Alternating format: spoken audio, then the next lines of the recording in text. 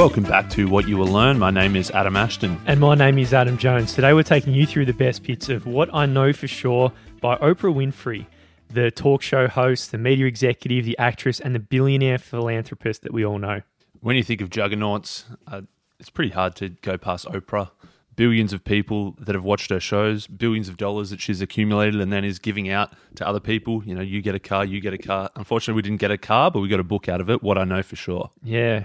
But if you look at Oprah's journey over the decades, it's been a pretty wild one. She, started not with much and she is who she is today.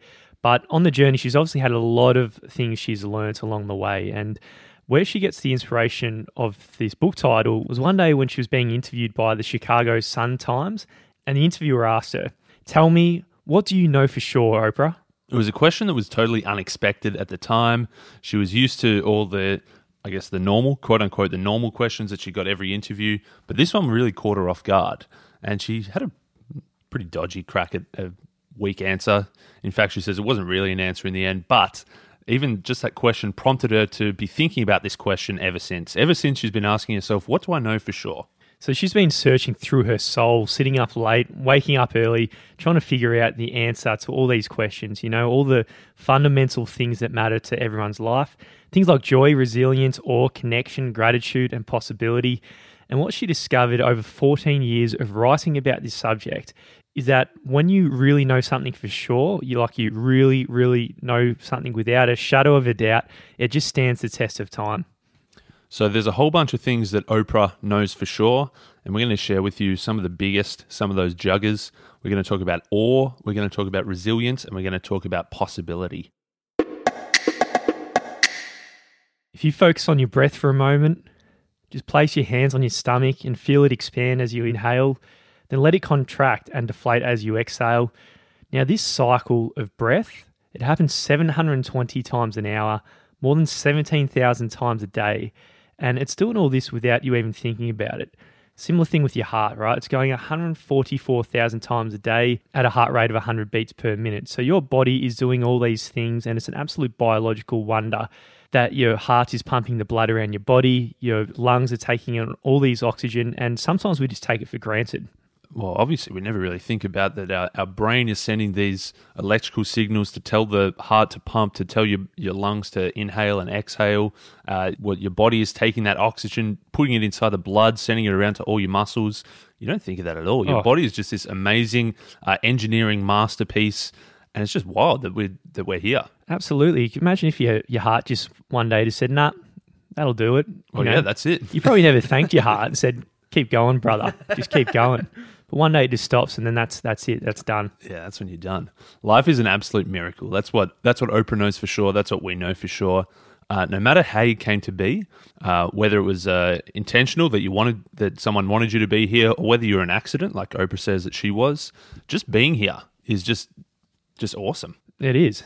So it doesn't matter what you go through, right? Everyone's got their own stories of redemption, joy, and light, but also sorrow and loss. But it doesn't matter how low you go, you always can remember just that life is a miracle. Oprah tells the story of there was a mother on her show, what was it called? The Oprah Show, the Oprah Winfrey Show. Oprah Winfrey Show. I just know it's just one of the, it's like just Jesus, she's just Oprah. That she had a person on her show. She had a woman who was a mother of a 26-year-old boy, her son, who passed away from cancer so young. And she said that the last words he said was, "Oh, Mum, it's all so simple. Life is so simple." She also says that Steve Jobs, his famous last words were just, "Oh, wow, oh, wow, oh, wow." He was just mystified, in awe of the beauty and the miracle of life. One way you could look at those reactions at the final seconds of your life, they might be looking back and thinking how they made their paths much more difficult than they needed to be. We struggle with and resist a lot of the things that entangle us in life, and we're in such constant chaos and frustration, when in reality, it could have just been so simple all along. There's a few simple things. First, we've got Isaac Newton's laws of motion, the third law: for every action, there's an equal and opposite reaction. He said that a couple of hundred years ago, but then a couple of thousand years ago, we had the golden rule written down: do unto others as you would have them do unto you. It's like I guess it is quite simple. That's the only way you need to be. That's the only way you need to think. For Oprah, that's the golden rule, and that's how she acts, is that if you just boiled down life to that one simple thing, treat others well so you can be treated well as well, we can probably remove some of that chaos and frustration and all the busyness and the stress that we get tangled up in, and just realize, actually, it's kind of simple. So Oprah, if you've seen her show, she's a spiritual person, and she takes that Newton's law to a level beyond to other people, and that's just to do with the universe, right? Like, we need to align our energy with the source of all energies and keep our frequency tuned into the energy of love. And if that's your life's work, then mystery solved, mate. Are you always tuned into the energy of love? I think if you get tuned into the energy of love, then life's very simple. Is it? I don't really know what it means, but if you just tune in. Tune in, mate. If you adjust Just your a radio. frequency and your vibration to the energies, then that's all you need to do.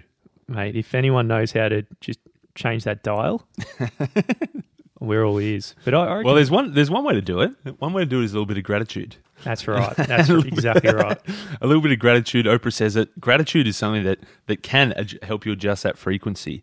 For her, she kept a gratitude diary every single day from pretty much, from her teenage years through to 1996, where every day she'd write down things that she was grateful for.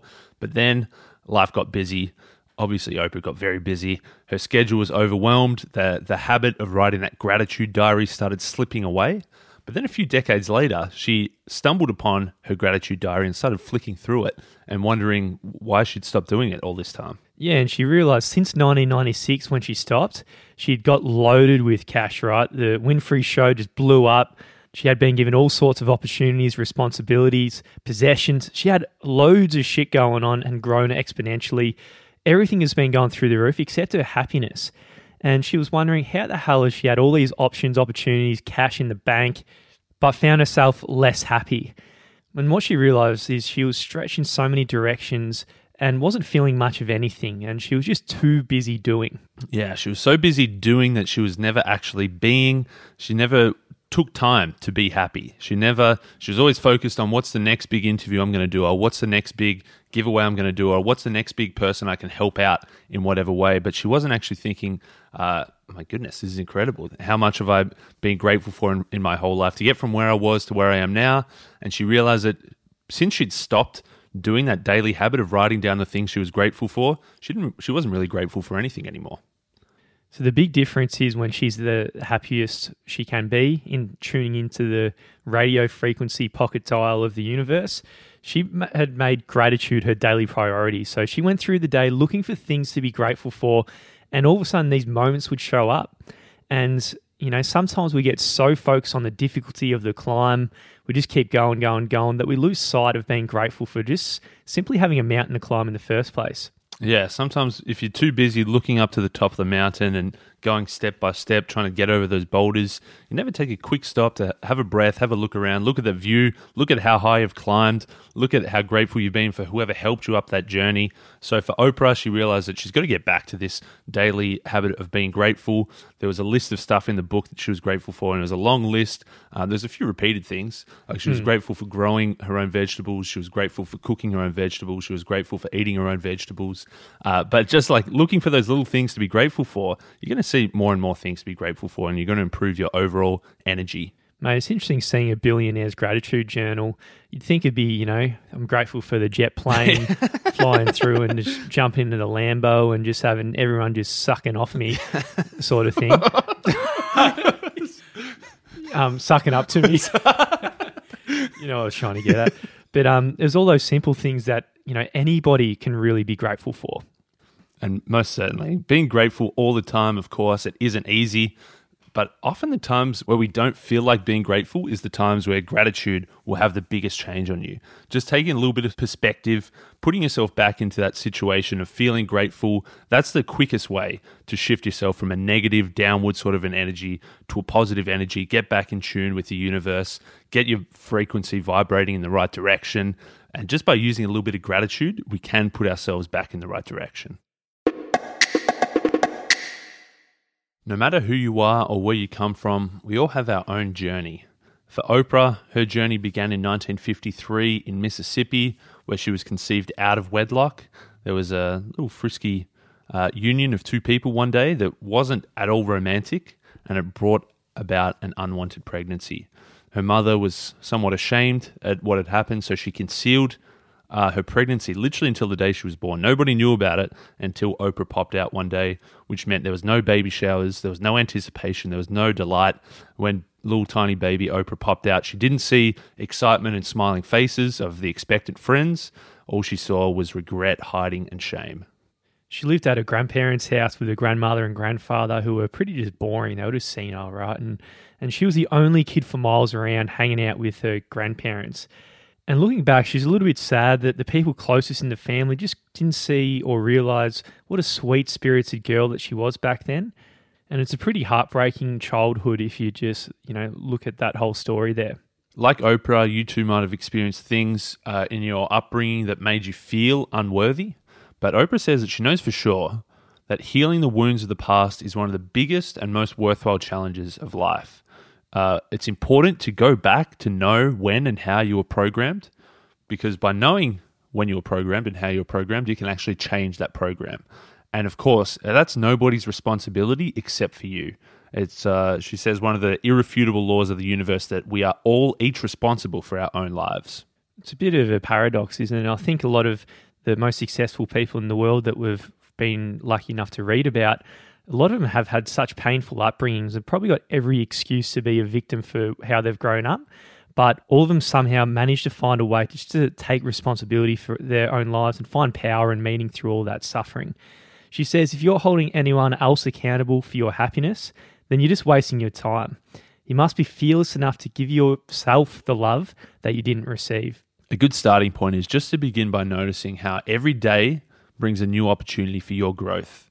Yeah, there's a lot of shit that buried deep down. You might have these demons that just pop up in weird ways, like, you bury disappointments with your mother. It might just show up with arguments with your spouse, or your unconscious feelings of unworthiness appear in everything you do and don't do. So, our past experiences and our demons are really running the programs of how we're living in the present, and they're going to dictate your future if you're not careful. Absolutely. We need to pay attention to all of these things and actually start making choices. Don't make choices based on your conditioning from the past, but make choices about what sort of road that you want to pave for yourself in the future to keep moving on. When we're facing the world full on, every single challenge we face up to has the power to just knock us out, knock us to our knees. But what's more of an issue than being knocked to your knees is the fear that you won't be able to withstand the knocks that life's going to throw at you. Yeah, it's quite often not the thing itself that can knock us down, but just the fear that can knock us down. Just the anticipation, the stress, the panic, thinking that things can go wrong. That's probably the thing that's going to stuff us up the most. Often if the ground is shifting beneath us, we panic, but instead we just need to shift our stance. We need to regain our balance to be able to ride out those tremors. Yeah, when those hits come, just cop it. I think she's saying, just don't fear it. Just walk through and cop it. Life's going to throw it at you. And when you get pushed, you just adjust your footing to whatever life pushes against you. So we can stop stressing about the past or fearing what might happen in the future, and we can just bring ourselves back to the present. Because if we're living in the here and now, we're going to be better equipped to handle whatever shake-up life brings. For years, Oprah was hiding this secret that almost nobody knew about. From the age of 10 to the age of 14, she was sexually abused by a family member. And from there, when she was 14, she was quite promiscuous because she figured that's how you were meant to operate in the world. And she became pregnant at the age of 14. She was so ashamed that this had happened. She hid the pregnancy until her doctor noticed one day. She stopped going to school, and eventually she gave birth in 1968 when she was 15. And she had this baby, but unfortunately the baby died in hospital a few weeks later. She went back to school. She told nobody what had happened. She was so scared that if anybody found out, she'd be expelled from school. She'd be shunned from her social circles. Nobody would want to talk to this girl who fell pregnant at 14. So she hid this the whole time for a very long time from the public, and she's very successful. So, some from the family, they probably had a deal behind closed doors, made $1 million or something, and broke the story to the tabloids and betrayed Oprah completely. She was thinking, how the hell could this person, my family member, do that? And, one day she rocked up to work on a Monday morning and the news broke and it was everywhere along the tabloids. So she was beaten and scared. And she had this unconscious program playing her whole life that when people find out about this, people will be pointing her finger at her and saying, "Pregnant at 14, you wicked, wicked loser." Turned out that nobody actually said a thing. The people that she was friends with didn't judge her. They didn't cut her out of her life. Strangers on the street, they didn't point and laugh. Nobody actually treated her differently whatsoever. For decades, she'd been hiding this deep down, expecting the worst possible reaction to come. And while she did feel betrayed that this had happened, she actually realized that, hey, there's nothing that can really take me down anymore. Every difficult moment like these ones has a silver lining, and she soon realized that having this secret out that she's been hanging on to for so long was really liberating, and she could now begin to start repairing the damage that was done to her spirit when she was a 14-year-old girl. All of those years up until that point, she'd put all the blame on herself, and she was just carrying all of this shame, and it was a huge burden on her life. So, when you got nothing to be ashamed of, when you know who you are and what you stand for, you can really just stand in wisdom and power. Whenever Oprah is faced with a massive difficulty, she asks, "What would I do if I wasn't afraid of making a mistake, feeling rejected, looking foolish, or being alone?" If you can remove that fear, the fear of making a mistake, the fear of being rejected, the fear of being alone, the answer that you're searching for often comes into quite obvious focus. If you're removing the stresses of the past, removing the anxieties of the future, and you're just in the present, the answer quite often comes to you. Whenever you remove these fears and you see those hurdles and you plow forward anyway, you become open to learn from all sorts of challenges. And this openness to learning and growth is the difference between succeeding and getting stuck in failure.